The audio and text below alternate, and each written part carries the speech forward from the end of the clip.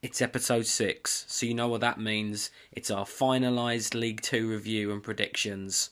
Welcome to the EFL Sesh podcast.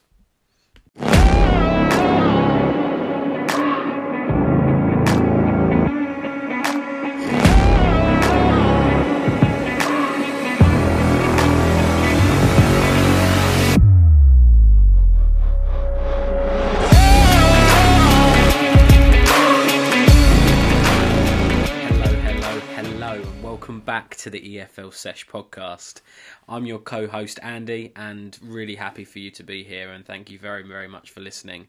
This is episode 6, so this will be our part 2 of our team-by-team League 2 review.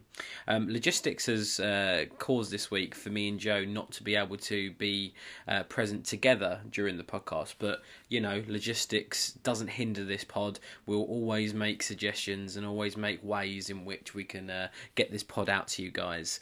So what we've done is in episodes 5 and 6, the episode you're listening to and the previous one, please make sure you go and listen to it. You'll still hear mine and Joe's kind of team by team review, but essentially the will has already spoken. So Joe has already been allocated 12 teams at random, and I have also been allocated 12 teams at random. So you'll either hear a mix in these 2 episodes of me and Joe speaking about the teams in a bit of a back and forth kind of way, or you'll just hear me in this episode talk about the 12 teams that I have been given. But you know, the beauty of editing is a way. So you know, I don't know the way we're going to do it, which is the cool thing. So you know, whatever method we've gone for in these 2 episodes, you know, we'll just run with it, and we're really looking forward for you to listen. Make sure you listen to us on all the your podcasting platforms, so Spotify and Amazon Music. You know, we're completely stoked that you know the episodes have done pretty well. You know, the last 4 episodes. Thank you so much for listening to them. You know, leave a 5-star review on all the podcasting platforms you listen to. It really does help us, try and grow the pod as much as possible. Share it with your friends if you like the content. We're really enjoying delivering this, and it's a really fun time for me and Joe. But I do promise in episode 7 when the season kicks off, so hopefully when episode 5 and 6 drops, this will just before the EFL season kicks off on, I think, Friday the 6th or 7th maybe the 4th or 5th maybe actually of August. So the next pod you'll listen to from us will probably be our first game week review. So we'll go through some of the key results and what's happened, and give our kind of gut feel, instant reaction, which this is what the pod's all about. So yeah, strap in yourselves for that, and strap yourselves in now for the second part of our League 2 team by team review, whatever method we've chosen moving forward. But yeah, looking forward for you to listen to it, and anything, any suggestions, any feedback you want to give to us, please reach out to us. That's much appreciated. We also have a Twitter page now, so I think it's called the @EFL Sesh Pod on Twitter. So please come and follow us, definitely, it'd be great to hear from you. Grow the organic following of the pod. Do a bit of back and forth with you guys, the listeners, on your views and whether you think our predictions stink. But definitely follow us on Twitter. Look forward to hearing all your thoughts, and we'll crack on with part 2 of the pod. Well, Andy, my disappointment is immeasurable, and my day is ruined. In what is the truest indication, really, that I have no visibility of these clips before you as well, the listener, do, in an attempt to keep it authentic. I have only just discovered, after literally hours of painstaking chopping and editing and drinking and crying, that I could have just left it as it was, and we just essentially do a pod each for League 2. You live and learn, I guess. And if that wasn't sort of depressing enough of a revelation, now I've got to talk about Crawley's dire season ahead. So brace yourselves, everyone. But somehow, I guess they've managed. We will talk about Crawley. I need to snap out of it. I'll shake that off. Somehow they've managed to convince a somewhat competent manager actually in Scott Lindsay to take the reins after his time at Swindon more recently, which seems like it could be a bit of a coup, I guess, which is unlike a lot of their transfer business so far, which, to use one of my favourite phrases, to call it cyclical would be generous. Um, Losing sort of key players this summer: Jack Powell, Ashley Nadesan, Tony Craig, Jordan Much, Jake Hessenthaler, Aramide, Ote, to name just a handful of them, and replacing them with a mixture of some League Two experience, but mostly lower league punts, um, which doesn't seem like a particularly sensible move for a team who barely missed the drop last year. But hey, not really unexpected though, from an ownership who don't really seem to fully understand how football works in general, really. You'll all be pleased to hear I've managed to carry on my disenchantment from the last pod with owners who are desperate to destroy cultural institutions in football clubs. Again, need to shake off this negativity as well. This is no way to start a second half of a League Two preview. Yeah, how about a fun fact to blow away that feeling, that bad feeling? We've gone back to basics on the Crawley fun fact, and we're going to talk about their badge because there's a lot going on here. We're talking about a 4-quartered shield. So in one quarter, a football, so classic. Not so classic, the name of the county that Crawley are in around it. So sort of West Sussex appears around it, which is pretty weird. In another, moving on to the next sort of diagonally opposing quarter, we've got some Latin, which, as we know, I don't love, but it stands for "don't give up." So I'm a bit more lenient on Latin phrases when they can be somewhat translated to football. If you can say it at half time, then yeah, I'll let you off. And here's where it gets really weird. So in sort of the bottom right quarter, we've got a red devil, but I'm not entirely clear. I can't seem to find out whether that's because their nickname is the Red Devils or whether their nickname is derived from just having Satan on the badge. I think both are quite weird. Obviously, having Satan on the badge and calling yourself the Red Devils, that's obviously weird. But equally, I feel like putting your club's nickname on the badge just because it's the club's nickname is sort of strange. I don't love that. And then the sort of so yeah, let's establish. I find that very strange.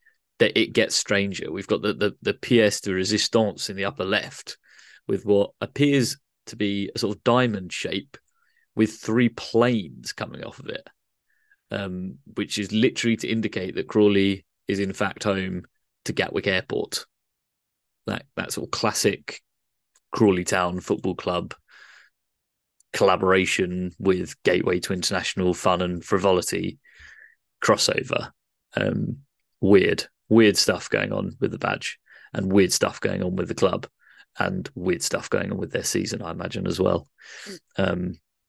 Yeah, the only way is up from here for every other team I'm about to review, which might give you an indication as to how hot I am on their chances. Andy, over to you. You're always nice and bubbly and full of life. Maybe you'll perk the pod up from here on in. Okay, the next team I'm going to be speaking about is probably the team that most people in League Two love to hate, and that's Salford City. Obviously very famous for their ownership of the class of '92. I've definitely watched that documentary as well I think it was on BBC, which was really interesting. But yeah, one of them teams which essentially are bankrolled by some really wealthy individuals, former players of Manchester United, and that's probably why a lot of teams and a lot of fans probably have a bit of dislike to them because they feel like they've bought the league. Look at teams like Wrexham and Notts County and them other teams, Stockport, that are trying to bankroll the league. So, some people forget, some of these other teams are doing similar things to what Salford are doing. But I think Salford are the ones that probably get one of the most stick in the league. So I'll give props to them, right? But last season, was definitely a disappointment for them. I think I think they were either around the playoffs or might have got into the playoff zone and just didn't progress moving forward after that. Went out in the semi-final potentially. So a disappointing season for them for the kind of squad that they have. But, the manager, I'm going to go to the manager first. So, Neil Wood, don't really know too much about him, but seemed to do a pretty good job with them last season. Got them kind of, they came in 2022, so had pretty much a full season with them last season. And I think, give him another transfer window and to build the squad that he kind of wants to, I think, he this is the kind of season for him to essentially prove himself and really get and see if he can really mount a serious title automatic or playoff challenge again this season. The transfer business is been in my opinion excellent. I think Conor McLennan, I think his name is, from Aberdeen, again a right winger, very exciting player, I think, for them, and I think that he will provide some good quality to that, attacking threat to them this season, which is great. I think the signing of Luke Garbutt, I think, from Blackpool is an excellent bit of business. So I remember seeing him. He went on loan to Ipswich for a season a few years back, and he's his set piece delivery and his general just play. He's a very technically decent player, and I think at League Two level, especially when he was playing at Blackpool, he was playing in the Championship last season. That's going to be a very, very shrewd signing and a great bit of business, and I think he should probably get some great contributions from left back this season. I think Curtis Tilt from Wigan, again provides some really good strength and depth in the centre back position, and for them to push for the automatics essentially this season. You're going to need to be really shored up at the back. As they say, goals win games, but defences win championships. And I think they've been smart to kind of focus on the the defensive portion, and that alludes to their transfer of Alex Cairns as well from Fleetwood. Again, been playing in League One last season, so willing to take that step down and play for Salford. It makes sense. I think that's a really good signing. I think that provides a good level of experience there. He knows the league, he knows higher leagues anyway, and he'll definitely do a job. Their team has definitely got some quality around it. Like they've got very experienced heads like Adrian Mariappa, who made his name in Reading, and I think Watford as well. He's even though he's 36, he's certainly going to be doing a job and provides that level of quality there. He knows how to do it at the highest level. You've got Luke Bolton. I think he is a very, very tricky right midfielder, and I think he seems quite highly valued. So he needs to have a good season. He's 23 years old. This is the year to kind of prove himself. So I think generally, and you got experienced heads like Matt Smith up front. Callum Morton seems quite a decent player as a centre forward. But Matt Smith provides again a level of experience, and he's absolutely massive. So them set piece deliveries that Luke Garbutt might be bringing in through that transfer will provide some good ammunition for probably Matt Smith to probably get a shed ton of headers this year. So I'm pretty hyped on Salford this year. Regardless of what people may think of them, I think they've got some good quality. They've brought in some really good quality, and that really kind of provides me with a lot of kind of excitement for them this year. I think the loss of Jason Lowe's a little bit of a sad one. In defensive midfield, I think he was a good anchor, but I think give him another a few weeks in the transfer window, I think they'll probably bring in some more quality to replace him. So I'm pretty high on Salford this year. I think they're going to mount a pretty decent challenge, and I've definitely got them up the definitely the good end of the table, and time will tell. But give a bit of love to Salford. Sometimes I think they do get some unnecessary stick, and they've got to just put their what's the word I'm looking for? They've got to kind of prove themselves on the pitch and silence the haters, as they say. So Salford this year, I think they're going to do pretty well. I see we are accidentally coalescing again, Andy, on our not just hating teams because they have money point, which is excellent news. But in actual fact, I do have quite a lot of time for the hate on Salford, though, as um, A, most of the class of 92 have bottled it. Now they're not turning over pub teams 20-0 and have stepped away, which is disappointing, if not entirely surprising in reality.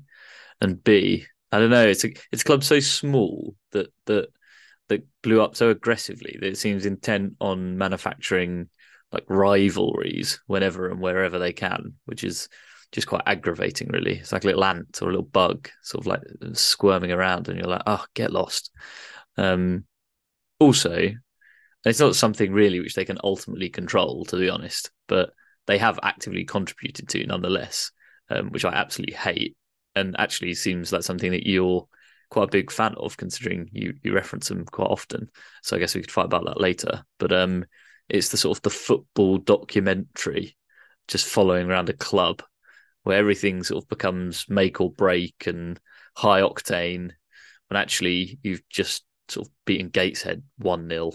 But then that's fine. That's also good. I don't know why you have to make a big drama about it. I mean, for football to mean something, surely it has to be as mundane as it is exciting. Otherwise, anything other than last minute winners and final day promotions just becomes the norm.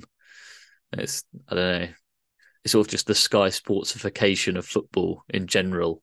Everything has to have a big long saga behind it, and a Saturday can't just be a good Saturday to go to the pub with your mates and watch Orient lose to the bottom of the league, who presumably haven't scored a goal as well in months. We're normally very good at that.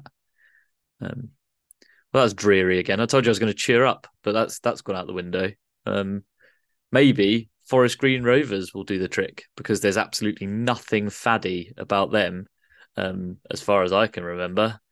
He lied. Um, but let's focus. Let's focus on them. Let's focus on the season ahead.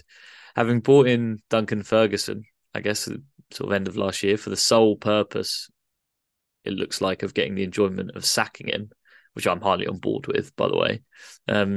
It's difficult to be too enamoured with their subsequent managerial saga this summer.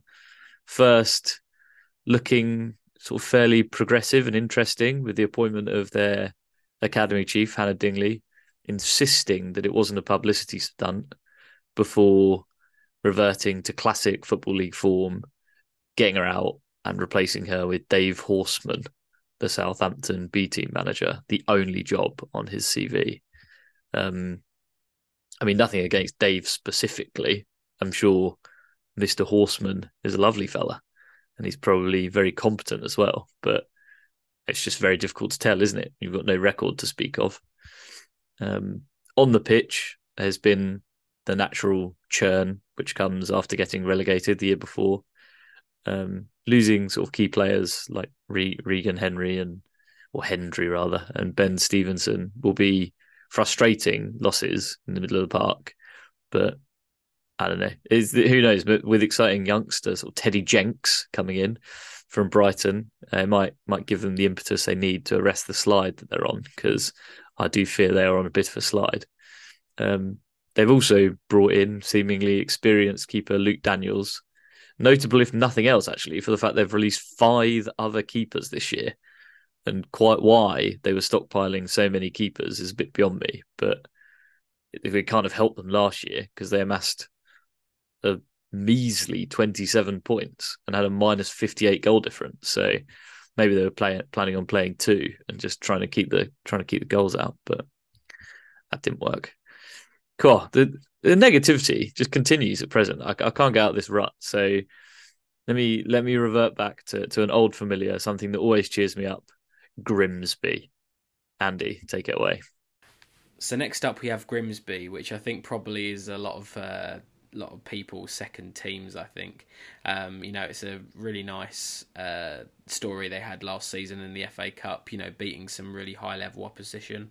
I think they're a team that definitely overperformed in that competition and provided them with a great journey and great experience for their players, playing some upper level opposition and actually beating them, which is awesome, right? I think they eventually got knocked out by Southampton, but it was a really really decent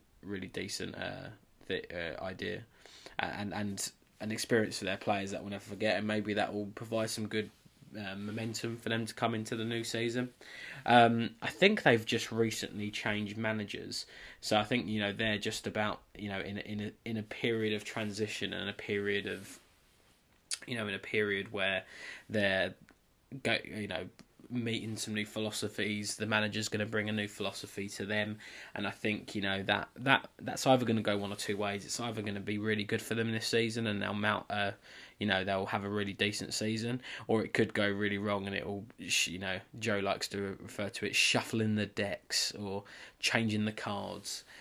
Which can ruffle up a few feathers and maybe have a negative impact. On the team, which is an interesting dynamic and an interesting thing. But sometimes that provides a little bit of excitement.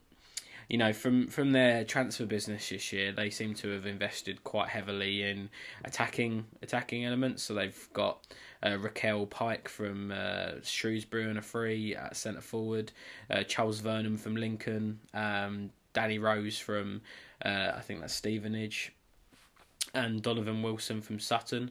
So I think they seem to have invested quite high, quite up in the attacking element. So that screams to me that there was a distinct lack of goals last season, and I think getting players from upper leagues to come down to League Two, I think that's a good statement of intent. We'll have to see how they crack on. Really, I can't say I know too much about these kind of players, but I think it'd be interesting to see how they get on. And I think there's if they've clearly identified as the striking department as the place where they need to invest, then it seems that they've invested quite highly in that. So that seems exciting. I like the Harvey Rogers centre back signing, and I think that's a pretty decent bit of business there. But it looks like they've lost quite a few of their players as well to other upper league teams, which seems to suggest they probably need to invest to keep that quality there as well. So it's a bit of an interesting one. I think it's going to be a season of how is it going to go and playing it as they go along. But if they go on a run, there's no reason why they can't be up there in terms of the upper mid table shuffle and be nowhere near relegation.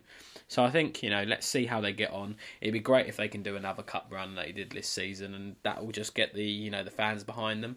And Grimsby, you always kind of associate them with being an EFL club, and I think it'll be interesting to see how they get on.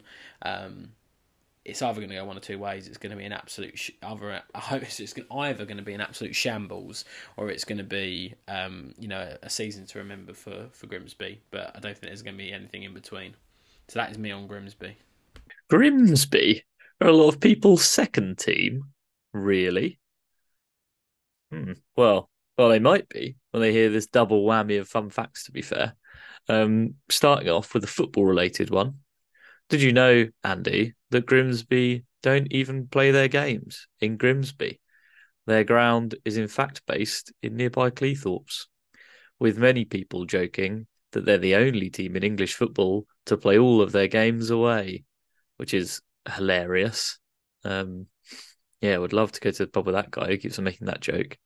And a Grimsby town fact for you, maybe, just a sort of general fact about Grimsby. Obviously, very well known for its fishing industry, and in particular, its traditional Grimsby smoked fish, which has EU protected geographical indication status. Although whether that's still true post-Brexit remains to be seen, actually. So I guess that's another Brexit dividend, the denigration of our famous smoked fish capabilities. But anyway, it was reported in the late 1990s that Grimsby made more pizzas than any other area of the EU. I mean, quite how that can be true is beyond me. But in the interests of sort of relentless positivity and good vibes for the rest of the pod, I'm just going to choose to believe it. How about you, Andy? Seems exciting. Yeah, agreed. So who knows? Maybe we'll do a trip up there. But I don't know. Maybe it's the lack of wheel spinning that is getting me down.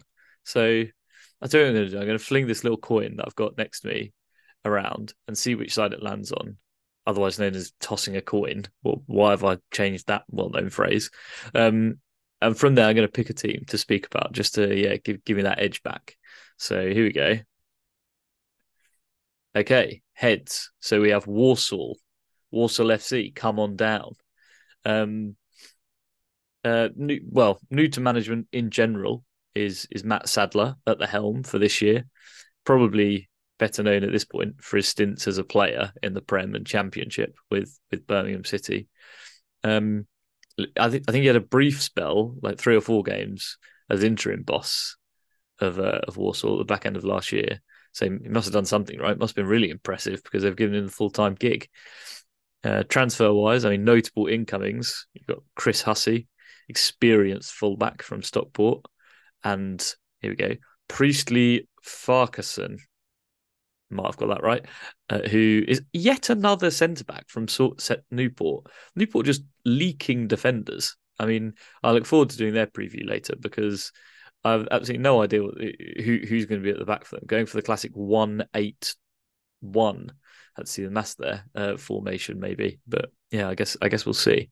But the main event for me of their transfer business is the reintroduction of League Two goal machine Danny Johnson to the Bescott. 12 goals in 22 games last year for them, and back for more this year. And I think with a full pre-season under his belt, he'll be looking to hit the ground running and fire them up the table. I quite like that signing. I mean, there have obviously been a few key losses this pre-season for them. Sort of pseudo club legend Liam Kinsella leaving for Swindon is annoying. An imperious centre back Manny Monte leaving for Northampton to give them a bit more steel in defence as if they needed it. They're both blows. And they've lost a couple of experienced forwards as well in Andy Williams and Connor Wilkinson, both leaving the club. So they could have a bit of a job on their hands, actually, consolidate what they've got at the moment and maybe set themselves up for a push later on down the line. Yeah.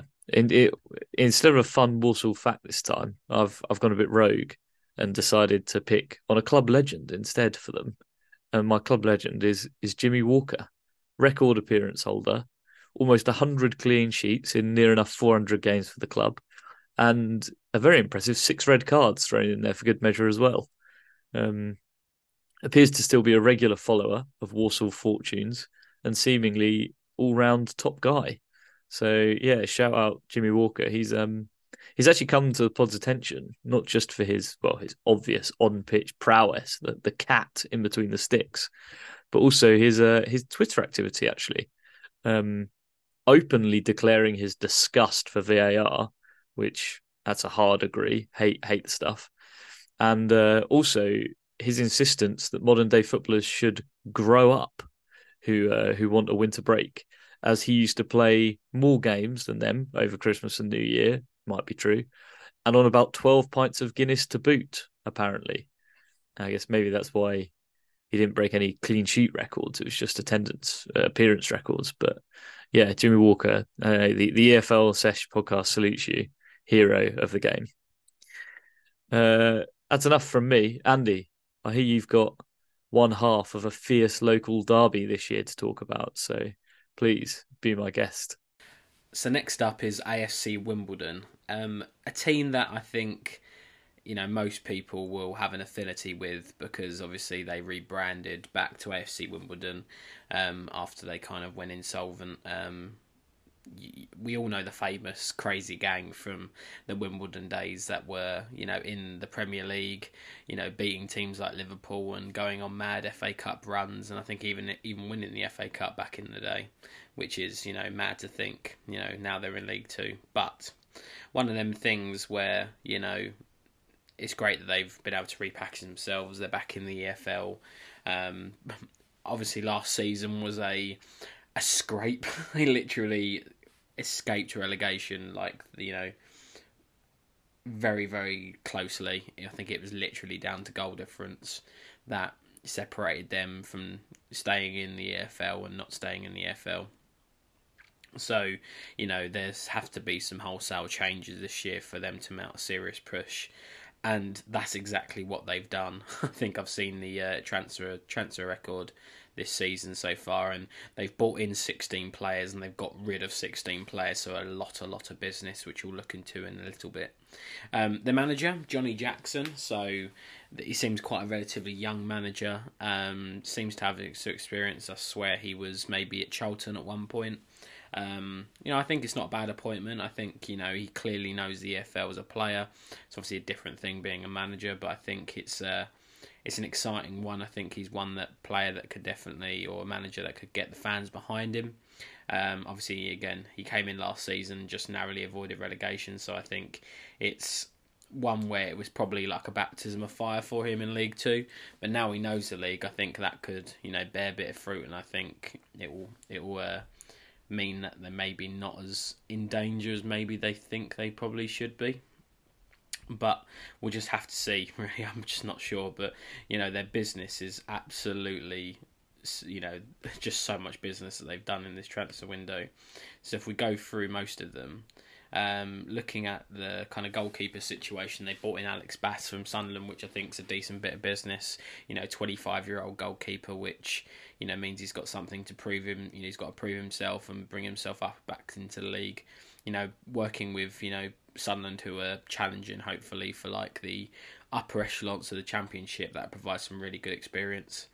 They bought in Jake Reeves from Stevenage, which I think is a very decent signing from from League One. I think that's a good addition to their midfield, some experience there. They brought in Ryan Johnson, another centre back from Stockport, so direct rivals they're trying to affect. James Ball in central midfield from Rochdale. They've brought in some youngsters from Luton. James Tilley, I think, is a good one from Crawley. I think if you're trying to take some players from direct League Two rivals and probably want some of their best players, I think that's a really important one. I think that's good. And they've taken a couple of Scottish players, so they've taken Zach Robinson up front from Dundee, who play in the SPL, and Will Nightingale from Ross County. So I think they've got some players that have been playing at a higher level than League One that probably will bear some good fruit for them this season, well on paper anyway. But sometimes when you bring in so many players, and that can definitely have a detrimental effect to a team, probably shakes the cards a bit too much, and they have to have time to embed. And when you bring a pretty much a brand new squad into a league, it can take a bit of time to embed and take a bit of time to get results. And we know more than anybody at the EFL Sesh podcast that you need to get the wins early and start that momentum train going if you're going to mount any sort of push to go up the leagues. I do like some elements of their squad. I think you've got some decent players. Josh Davison up front, I think he seems a good player for the league. He's a young kind of upcoming centre forward, and I think he could definitely do some bits in this league. Ali Hamadi as well. I think he's a young centre forward. I think he could definitely do well this season. I think I'm quite excited by him. It seems that Jake Reeves is I think he's going to be an anchor in that midfield as the new signing. I think that will be interesting to see how he gets on. Obviously, he was at Stevenage last year, who got promoted, so he knows League Two level, which can be invaluable in these kind of situations. So I really don't know how they're going to do this year at FC Wimbledon. It again could be a season where they just scrap relegation when they've got too many players, or it could be the other way around and they have an absolute sensational season. It's a little bit of let's see what happens, and let's be enjoy for the ride. I'm up for the AFC Wimbledon ride this year, and be interesting to see how they get on. But yeah, that's my take on Wimbledon this year. I feel like us getting these two teams one after the other is sort of the yin and yang of the pod, Andy. The sort of, on one hand, the fan favourite, the ray of sunshine, like sort of the good news story in AFC Wimbledon, versus me, the MK Dons of the pod, sort of warped and twisted and weird, and nobody really knows what to make of them. But the default is sort of low-level distaste and distrust. So I'm not loving that. But on that completely unbiased note, let's jump in to our MK Dons analysis. and immediately, I guess, straight off the bat, bit of positivity, a cracking manager, I think, in Graham Alexander.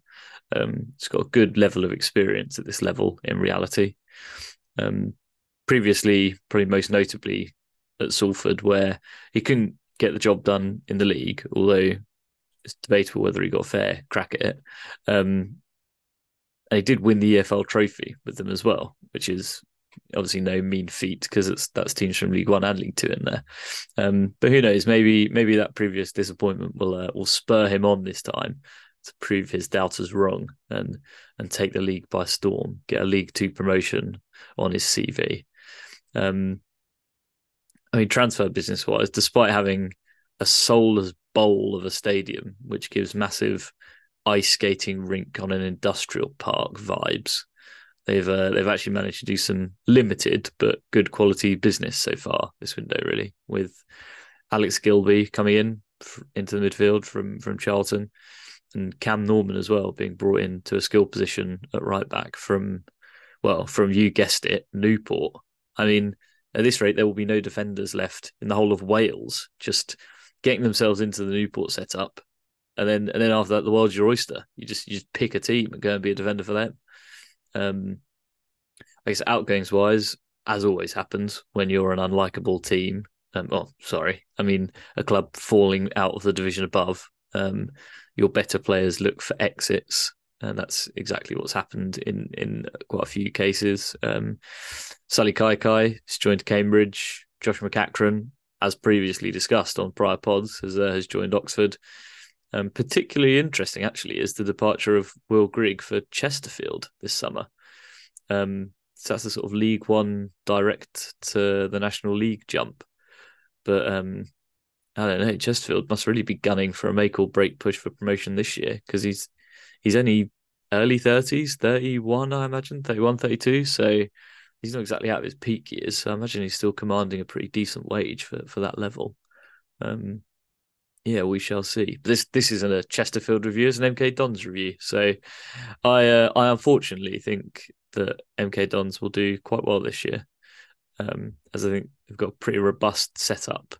And although making a bit of a meal and having quite a tough time of it in League One recently, they are quite a well suited club to doing well in League Two. I think both in terms of style of play, but also sort of the right mindset, grinding out results. The focus is on promotion and success rather than style of play, which is probably correct.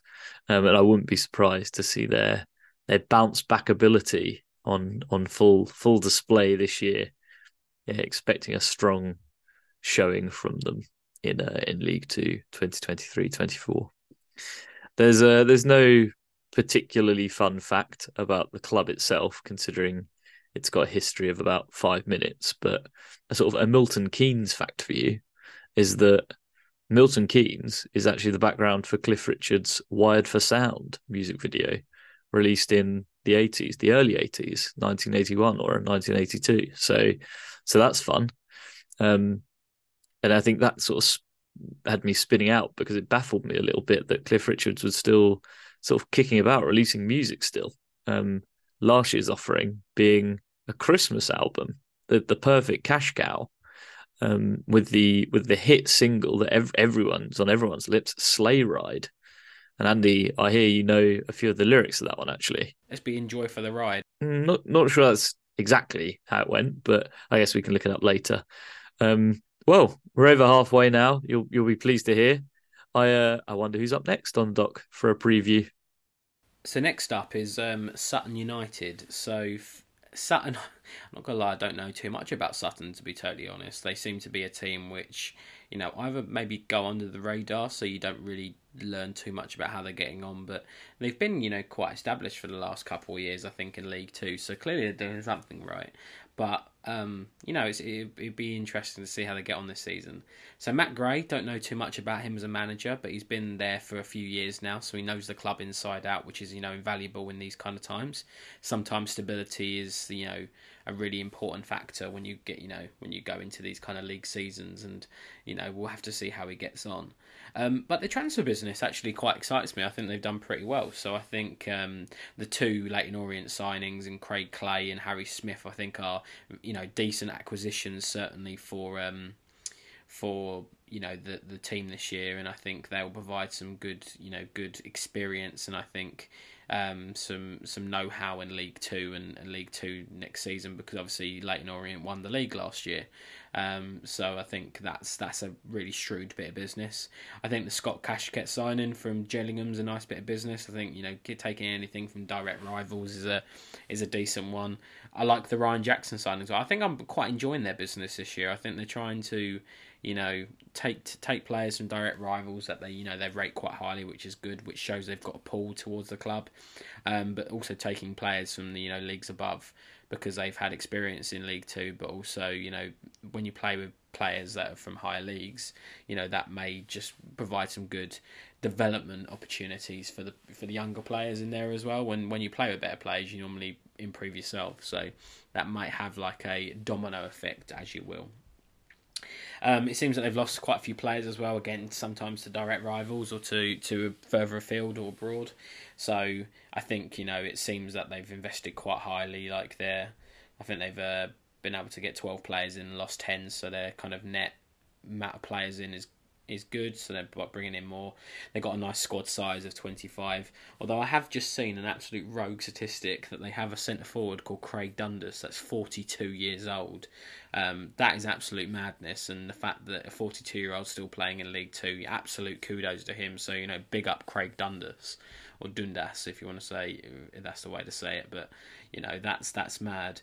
I think they don't have any superstars in their team, and I think it's very much that they're a team that kind of are probably very well organised. They're a team that work together, work very, very hard, but they've got really no I would say X factor in their team. I would say they were pretty comfortable last season in League Two last year. They came 14th, so they weren't anywhere near the relegation zone, but again, as an unknown entity, I'm a little bit worried about them this season, and I think we'll have to see how the team's in bed, but I think with the added quality of like Wrexham and Stockport and the other teams getting stronger, I think maybe Sutton United are at a risk of potentially being left behind a little bit. So I'm a little bit worried for them, and I think my optimism on their signings are good, but I think maybe that is not enough to give me confidence that they may have a good season this year, and they might be struggling for relegation. So that's probably where my head's at on them, and I'm a little bit worried, I'd say, overall. But, Sutton fans, please, reach out to the pod and, tell us your opinions, because, again, it would be great to hear some insight on that. So that'd be awesome. Clearly, Andy, you've got an eye for a player with that transfer wrap-up, as does Sutton, gathering a plethora of XOs, old and new, with Smith, Clay, and indeed Scott Cashkit, all donning the famous Wyvern-crested shirt over in East London. So, yeah, getting the gang back together to bring good times back to the VBS Community Stadium, clearly. But, yeah, Sutton, done. Time for me to jump into one of my big boys, one of the big teams from my list to preview, that of Bradford City. Straight off the bat, Mark Hughes as manager jumps off the page straight into my eyeballs. Tons of experience, tons of know-how, obviously. Won't be fazed by being an enormous fish in a smaller pond. Forgive me for saying it, League Two. And he's had a year now, obviously, to get used to it, to get used to the pace and power of League Two football, because he obviously had the full season last year as well. Expecting bigger things this year from him and Bradford, I think. Played it a bit safe maybe last year, and relied a bit too heavily on the individual brilliance of very high quality players like Andy Cook, obviously banging them in left, right, and centre up top, but also a really top class keeper between the sticks in Harry Lewis as well. But yeah, I think this year it's time for them to kick on and use some of those significant resources that they have that others around them might not, to make a really serious title challenge. Now, I would say actually that the incoming business so far has actually been strong. Tyler Smith coming in from Hull is particularly eye catching. But also there's some good sort of squad depth being added. We've got Clark O'Dore and Alex Patterson sort of bolstering the team ahead of what they will hope is an automatic promotion season. Obviously, Bradford are a big team with a lot of history behind them. So one would expect a real ripper of an interesting tidbit for this one. So I hope not to disappoint you, avid listeners. In fact, so hungry, I imagine, are you all for information that just one fact won't suffice. So I'll start as a starter. I'll start by satisfying your ravenous minds with the knowledge that Bradford was apparently the first place to start serving state-funded meals, i.e., school dinners, back in 1906. Yeah, it was the Provision of Meals Act, which allowed local education authorities to provide free meals to elementary school kids. So that's nice. And maybe someone who indulged in a few too many of these school dinners was ex-Bradford goalkeeper Willie Fatty Falk, the Guinness World Record certified biggest goalkeeper in football. And when in 1907 he stood 6'3" up and weighed 22 stone 3 pound, being nicknamed the Colossus and Fatty. So yeah, I wonder which one of those he preferred to go by. I can only imagine the grief he would have gotten, given the borderline criminal levels of abuse otherwise, or targeted at otherwise extremely healthy athletes currently on a football pitch. But yeah, it fills me with great sadness actually that I won't ever get to witness that grief. I think in general, one of the Football League's greatest strengths, actually, in my opinion, is that the sort of creative chanting and insulting that goes on in the grassroots of football. I guess a particular favourite of recent times, personally, was McCurdy of then Swindon Town fame, being singled out for having both a crap ponytail and a receding hairline at the same time, which was naturally very colourfully and eloquently pointed out to him a number of times throughout the game, which annoyingly culminated in him scoring an absolute rocket, if I remember correctly, which is always the way.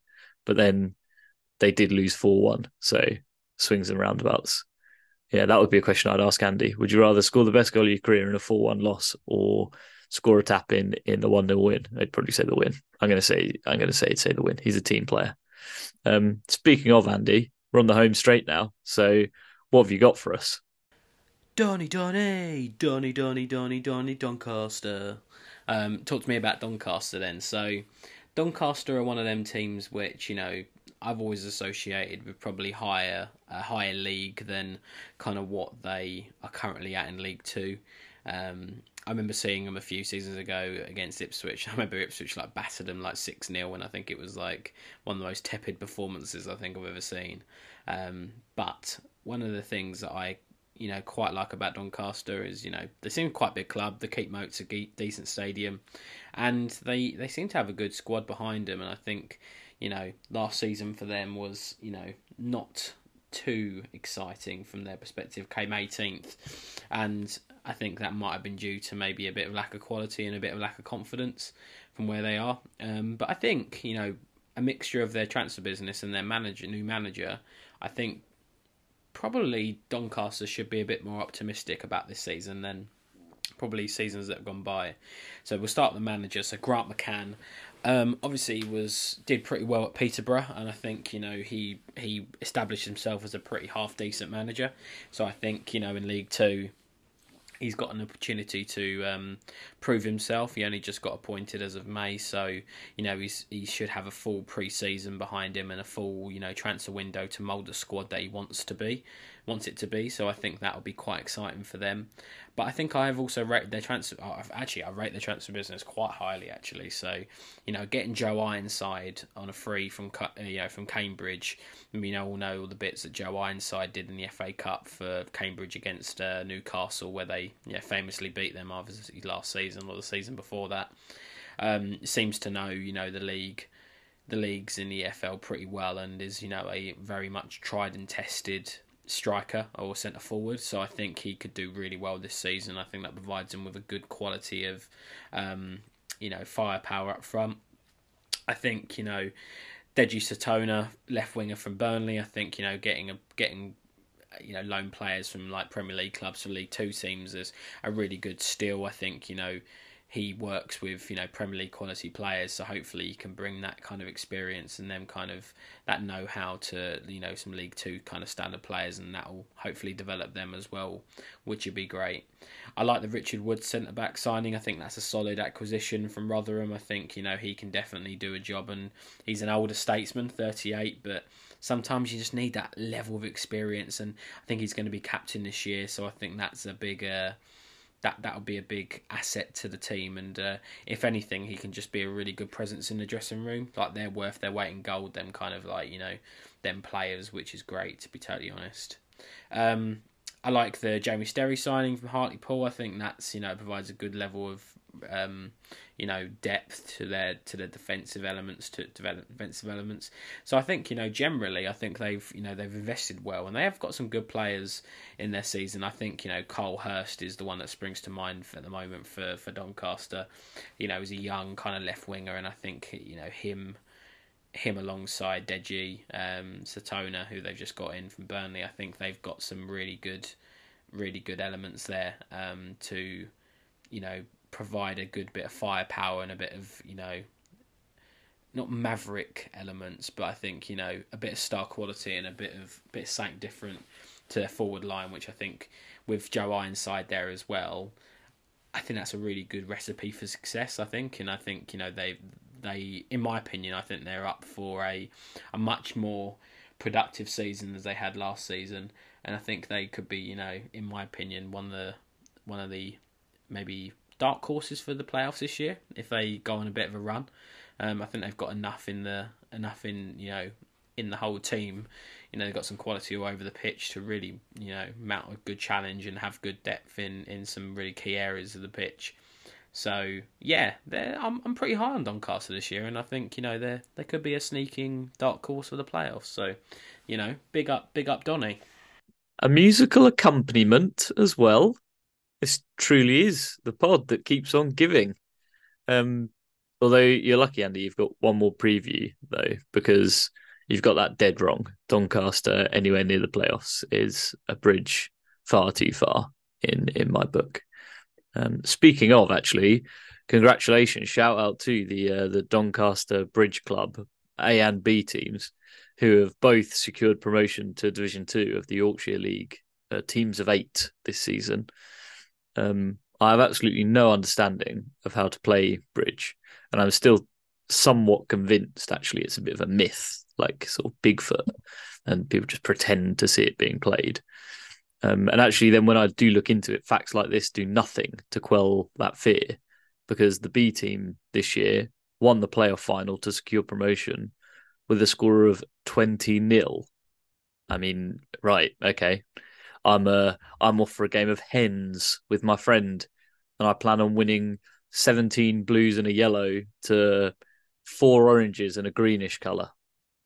There you go. That's about as much sense as you're making to me when you're giving me that bridge score. What do you reckon though, Andy? Game of hens, you in? Yeah. Cool. Well, on to my final team and the penultimate team of the pod. We have finally crash landed on Newport, and not a moment too soon, I imagine, before they lose any more defenders whilst I'm speaking, and my analysis immediately becomes out of date. Well, I guess despite basically having to field 4 training cones as a back four this year, I was quietly impressed with Newport's transfer business, really, on the incomings front. Not that I think it'll do the masses of good, but there you go. Delaney coming in from Morecambe, McLaughlin from coming across from Salford as sort of an attacking threat. Jameson from Tranmere finally as a much needed defence, and Maxted coming in between the sticks from Northampton. I sort of feel like if they hadn't have let most of their team go this season, they maybe could have been in with a shout of contention, or at least sort of top half of the table. But alas, I don't think we will ever know. I think they will almost certainly fall short of achieving anything particularly noteworthy this year, which is a shame for them. Interesting fact time. Obviously, my eye was drawn to their nickname, the Exiles, as a jumping off point to explore. And the fact is somewhat interesting, if not maybe the most enthralling story in the world.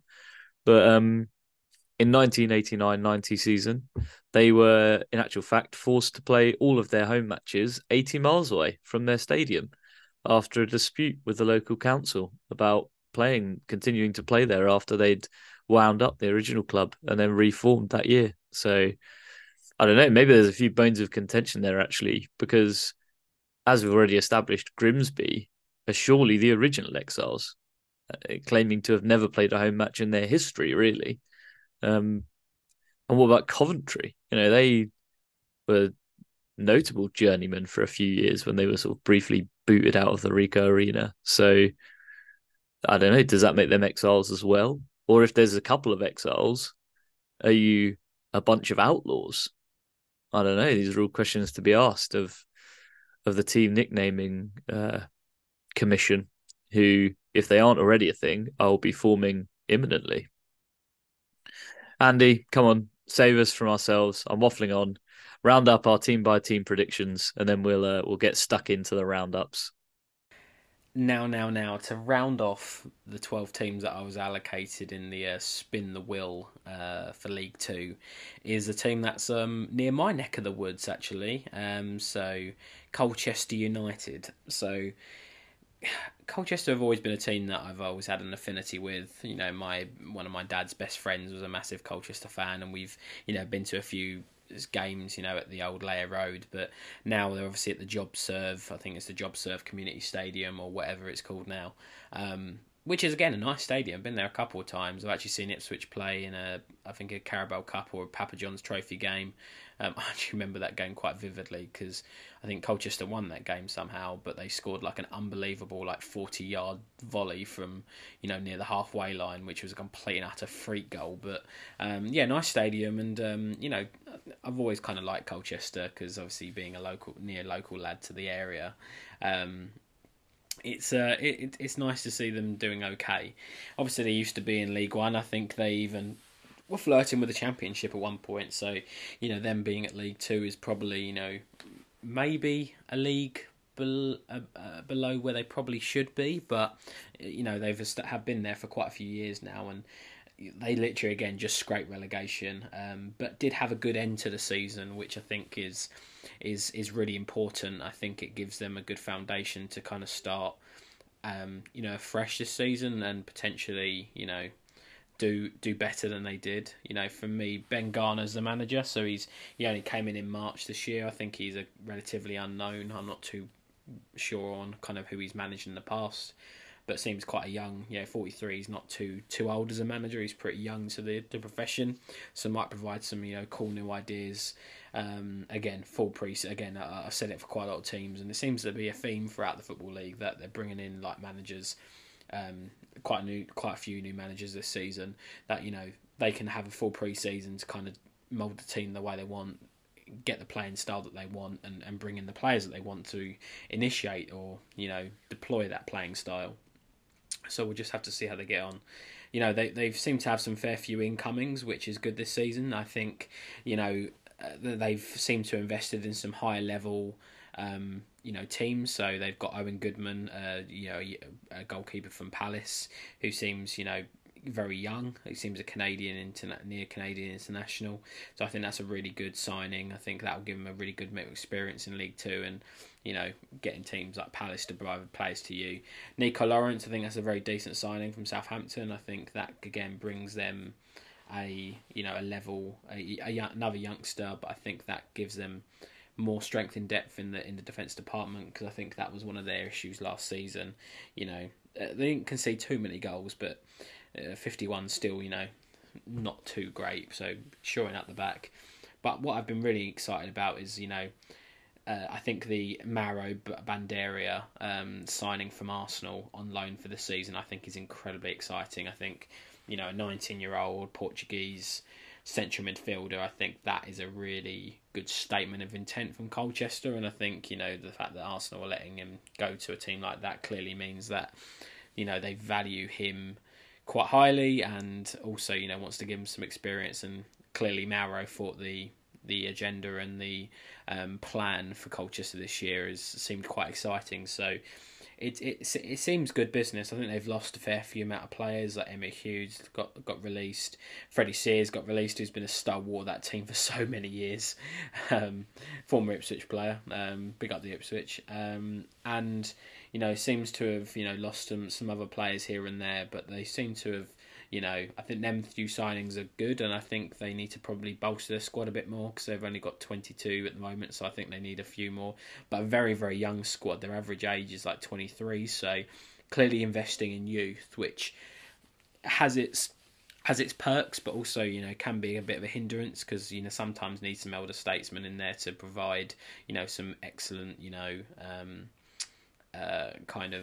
experience to the squad, help the younger players develop, and they're worth their weight in gold sometimes. But I think they've got some decent players in their ranks, right? So Noah Chilvers is a very decent player, a central midfielder that does, or attacking midfielder actually, that does seems to have done bits and has been there. And fun fact, he actually has the same birthday as me, as February 22nd, so I like him even more now. Their big player, I think, in that's getting the highlights and that he deserves, is Junior Tishamadu, I think, or Tishamadu.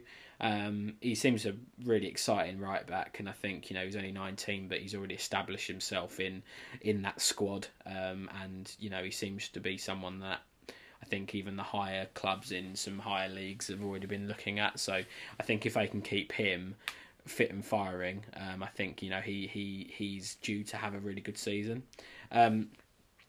The only thing I worry about with Colchester, I think, is for them, they need some more heads in the door. So I think their squad depth is the amount of team players that they have in their squad is low, and over a 46 game season you're going to need them.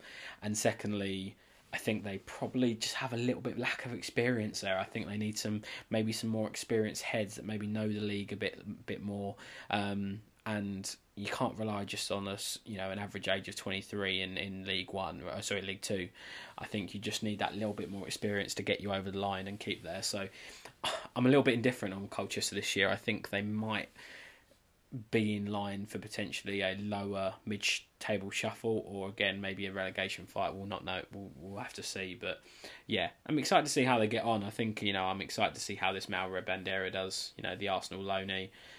Hopefully he can make a really good impression and start the season well. But yeah, that is the final team of my 12 that I was allocated through the wheel.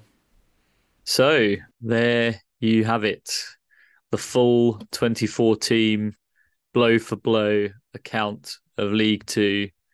You can take all of that wisdom, all of that knowledge, impress all your friends, get called a fool for all of your terrible takes, and yeah, just go about your lives as more well-rounded and enlightened individuals from here on out. Andy and I are going to take a quick break. Well, Andy's going to take a long break. He's on holiday, but I'm going to take a quick break. And I'll be back after this short interlude to introduce our league table predictions, our nominations for best player, top goal scorer, and surprise package, and then let Andy give you an update on Canvey Island. Well, I hope he does, because I've teased it enough times now over the last 2 episodes that unless there is a recording on that, then I'm going to look like a bit of a fool. But we shall see. See you later, alligators.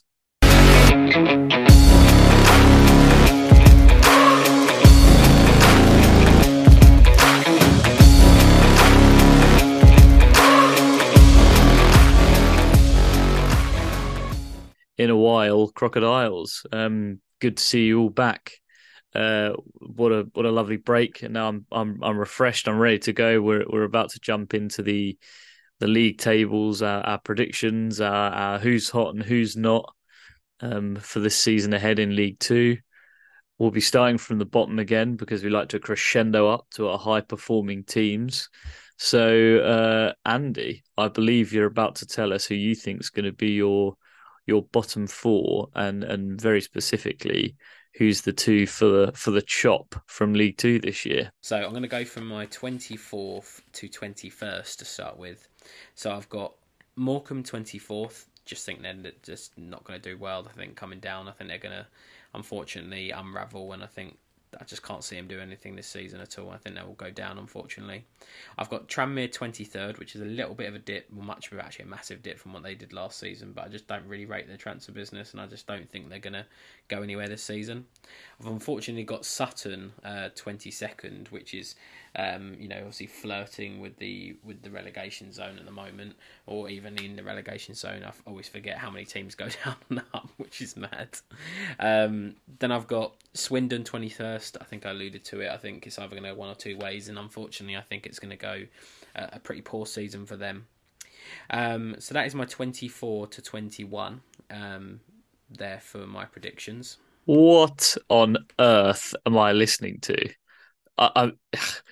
Well, okay. I guess Crawley, I've got bottom, and the fact that they're not in your bottom four is blowing me away. Um, I have agreed with Morecambe. I think they will also get relegated. I've got them in 23rd place. I've got Newport in 22nd, but I don't necessarily have a huge problem with Sutton being in your 22nd spot. I've gone Harrogate 21st. The fact you've got Swindon in 21st makes me seriously wonder what is to come. But I guess I'll let you tell us. Next up is my 20th to 13th moving forward. So 20th I've got Barrow, 19th I have Walsall, 18th I've got Harrogate, so I've put them, out of the kind of relegation, fight. I think that'll be okay, which is good. I've got Grimsby 17th. I just somehow think they're going to have a major cup run this year, and that'll distract them from the league a little bit, so they won't be, plucking up any trees in League Two. I've got 16th Colchester, so definite improvement from last season. I think they've got the players, and I think they've been recruited well to, definitely ease their fears of relegation this year. I hope anyway. I've then got AFC Wimbledon 15th. Again, they've invested a lot. I think it could be a season where they again just stabilise themselves after going down last season. So I think that's something that I think I actually didn't even go down last season. They flirted with relegation, so ignore my absolute incompetence. That's absolutely fine. But I think again they'll do better than they did last season. They were flirting with relegation. I think that they've done well to recruit as well as they have, and I think that'll bring them up the table. I then have Newport 14th, and then I have Mansfield 13th. Again, two teams I don't know too much about. I know Mansfield did a lot better than they did last season, but I think their transfer business kind of doesn't really encourage me so much. So I think that they're due a bit more of a mid-table shuffle season this season, essentially. So that was my 21 to 13. I'm not sure I can carry on with this carry on. So, well, let me tell you what I've got first. So 20th Sutton, so yeah, fine. 19th Wimbledon, meh, whatever. 18th Grimsby, you've gone 17th, fair enough. 17th Walsall, yeah, 19th Walsall. 16th, I've got Forest Green Rovers. Don't know where they're going to appear on yours, but top half seems generous. 15th, I've got Tranmere, your relegation candidates, which is yeah, there we go. 14th, Donny, although you seemed quite high on Donny, so maybe that shouldn't be too much of a surprise. And 13th, Accrington Stanley. I am desperate to know where your assertion that Barrow and Mansfield are going to do so poorly this year has come from. But I guess we'll never know. I guess we'll never truly know. But wowzers, one of us has got this table drastically wrong, and my money's on not me, but we shall see. Go on, top half. Who you got? So next for me, I'm going to tell you who I think's just, missing out on the playoffs this year. So this is my 12th to 8th this season. So 12th, I have Accrington Stanley. I think, they came down from last season, and I don't think they're going to challenge for any automatic promotion or playoffs this year. I think they need a year of stability, and I think that's what they'll get this year. And I don't think they're going to, set the world alight. So I've put them at 12th. I've got Crew at 11th. I think I've been quite encouraged by their transfer business last season. This season, sorry. So I think they're going to be up there, which is better. I've got Forest Green 10th, which is an interesting one because obviously, they came rock bottom of League One last year. They were, the whipping boys. And I think, in my opinion, they might have an okay season, but I don't think they're going to mount any kind of playoff push. I think, they've already had some absolute, they've been through the ringer already for this season. They obviously recruited and put the female manager in temporary charge, which I think it was an excellent appointment. I think that's showing some great forwardness in the game, and that inclusivity in the game as well. But then they got rid of her after 2 weeks, and then has appointed a new manager, which for me is that's just no stability there, and I think that's a really interesting for me, a very interesting way of going about business, right? So it'd be so interesting to see how they get on this year, and I think that's going to definitely derail them a little bit. My ninth is Crawley. I think they've, the recruitment's been quite mad, if I'm being totally honest, and a bit maverick. But that just makes me excited. I think it's an exciting time for Crawley. They're trying to do things differently in football at the moment, and they're quite high on social media at the moment. So I think they might lend themselves to have a good season this year. And I've put them ninth this year, so we'll see. And just narrowly missing on the playoffs, I've put Gillingham, and I think that is so much better than they did last season. They obviously were flat in relegation. I think they will ride that momentum and just narrowly miss out on the playoffs. But that will be a massive improvement, and I think the fans will be appreciative of that this season, bear in mind where they were last season. So that is my 12th to 8th, just missing out on the playoffs. Well, I guess we can start to see where we're going wrong. And when I say we, it's not the royal we, where you're going wrong. This is a terrible table prediction. For me, 12th, Crewe, 11th, Colchester, 10th, Notts County, who I note with great interest haven't popped up for you yet, which is a worry. 9th, Swindon, and 8th, Barrow. I can't let it go. 9th place for Crawley. Abominable shout. Right, okay, carry on. So next is my playoff zone. So my 7th is MK Dons. I think that they'll have a good season back in League Two.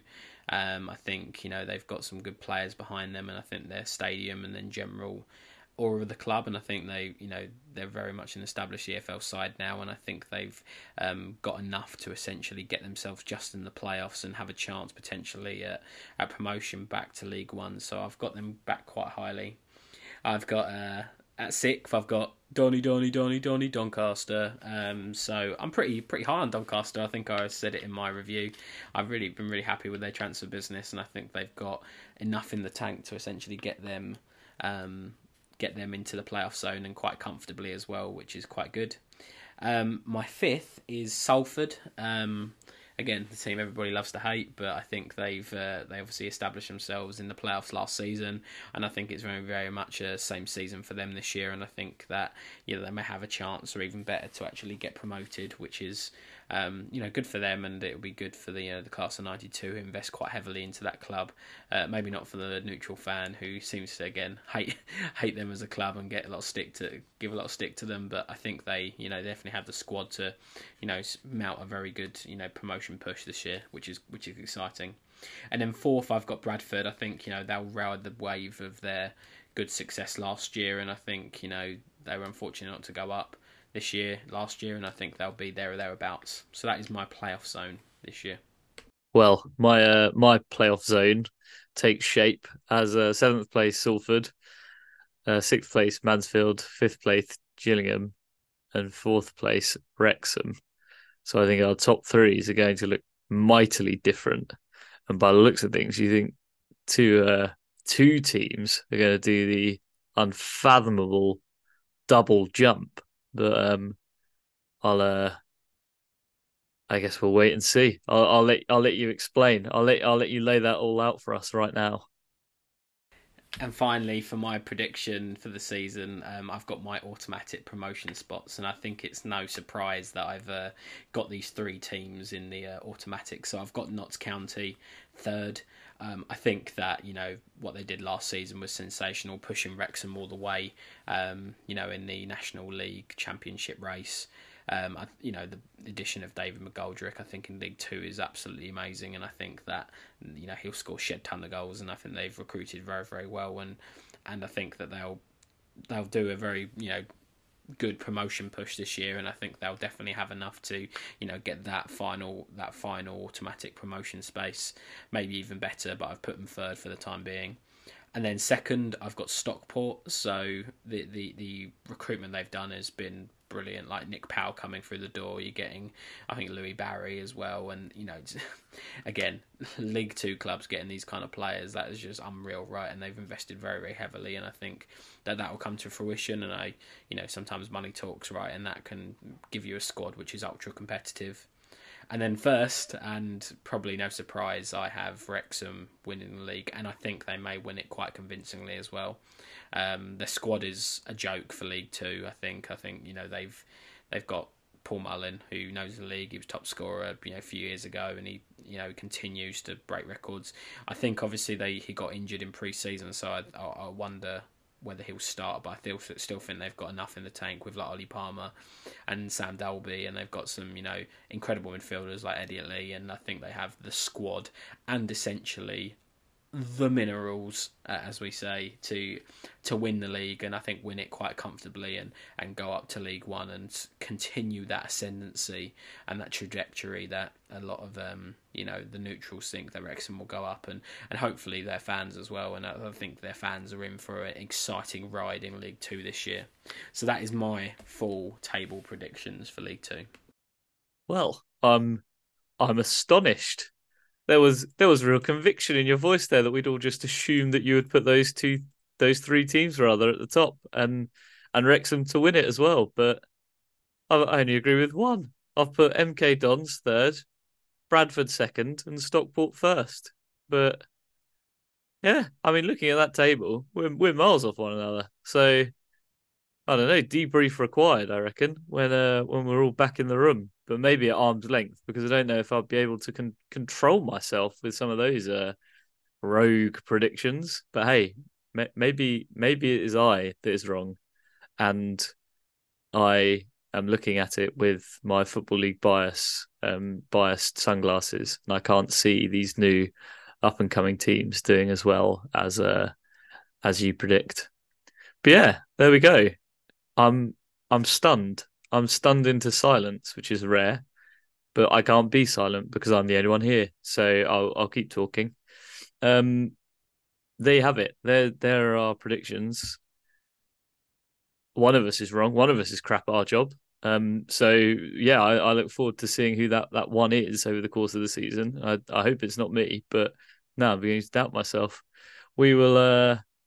I'll throw it over to Andy after another very short break to give us his Canvey Island, or our Canvey Island update, and then we'll wrap it up and we'll let you go about your days just in time for you to enjoy the opening game of the Football League season 2023-2024.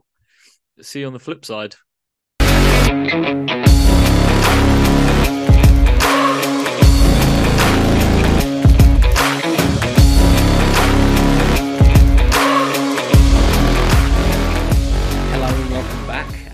As promised, I will be giving you a update on the non-league team that the EFL Sesh podcast are following, and that is Canvey Island FC, and as we like to say, hashtag up the Canvey. Let's get that trending.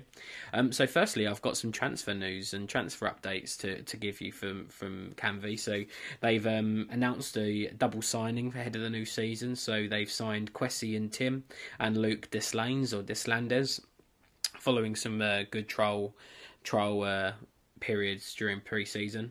So when Tim joins them from Kingstonian, He started there in the youth system before making his first team debut in the couple of seasons ago, and he racked up 29 appearances so last season before spending time on loan at Chipstead and Leatherhead respectively in the last few months. So he's definitely had some non-league experience, which I think will help the team. And then Deslandes, is a product of the West Ham youth level, and then he joined Chelmsford City's academy. So again, near my neck of the woods, and he's been working at National League side Bromley, where he played in the under-23 setup. So he's had a good education within the upper echelons of the Football League and the Premier League, and I think that'll himself well to certainly non-league football, and especially for Canvey. So that's really exciting. They've made these 2 signings, and hopefully we can report to you more signings moving forward. In addition, they've announced the departure of also Ode Martin Sorondo from the club as well. So there's certainly a big gap to fill there, certainly with that player moving on, part of their recent successes. So we wish Ode a nice new career wherever he ends up going. So that is the transfer news sorted.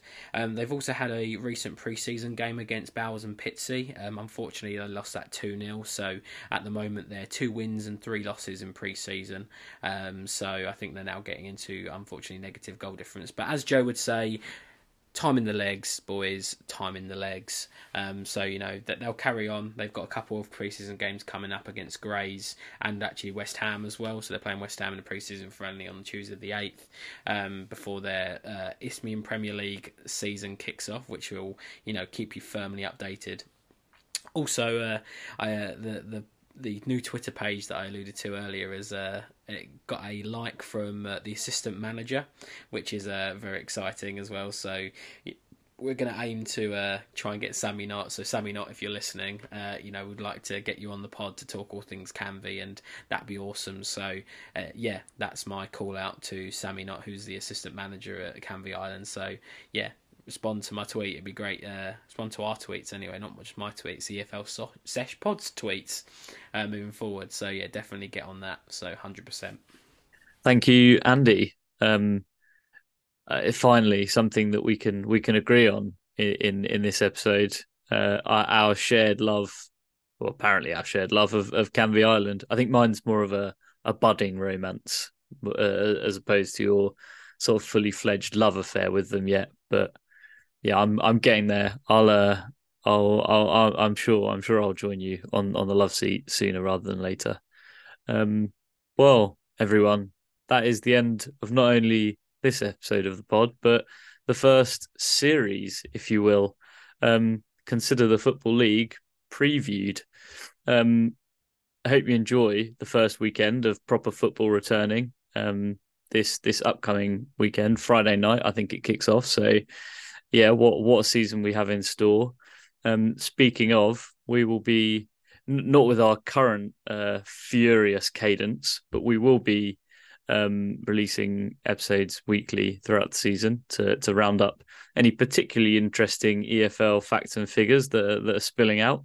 So I hope you've enjoyed what we've managed to put together so far. I hope you will enjoy what we're about to put together in the future. And mind how you go.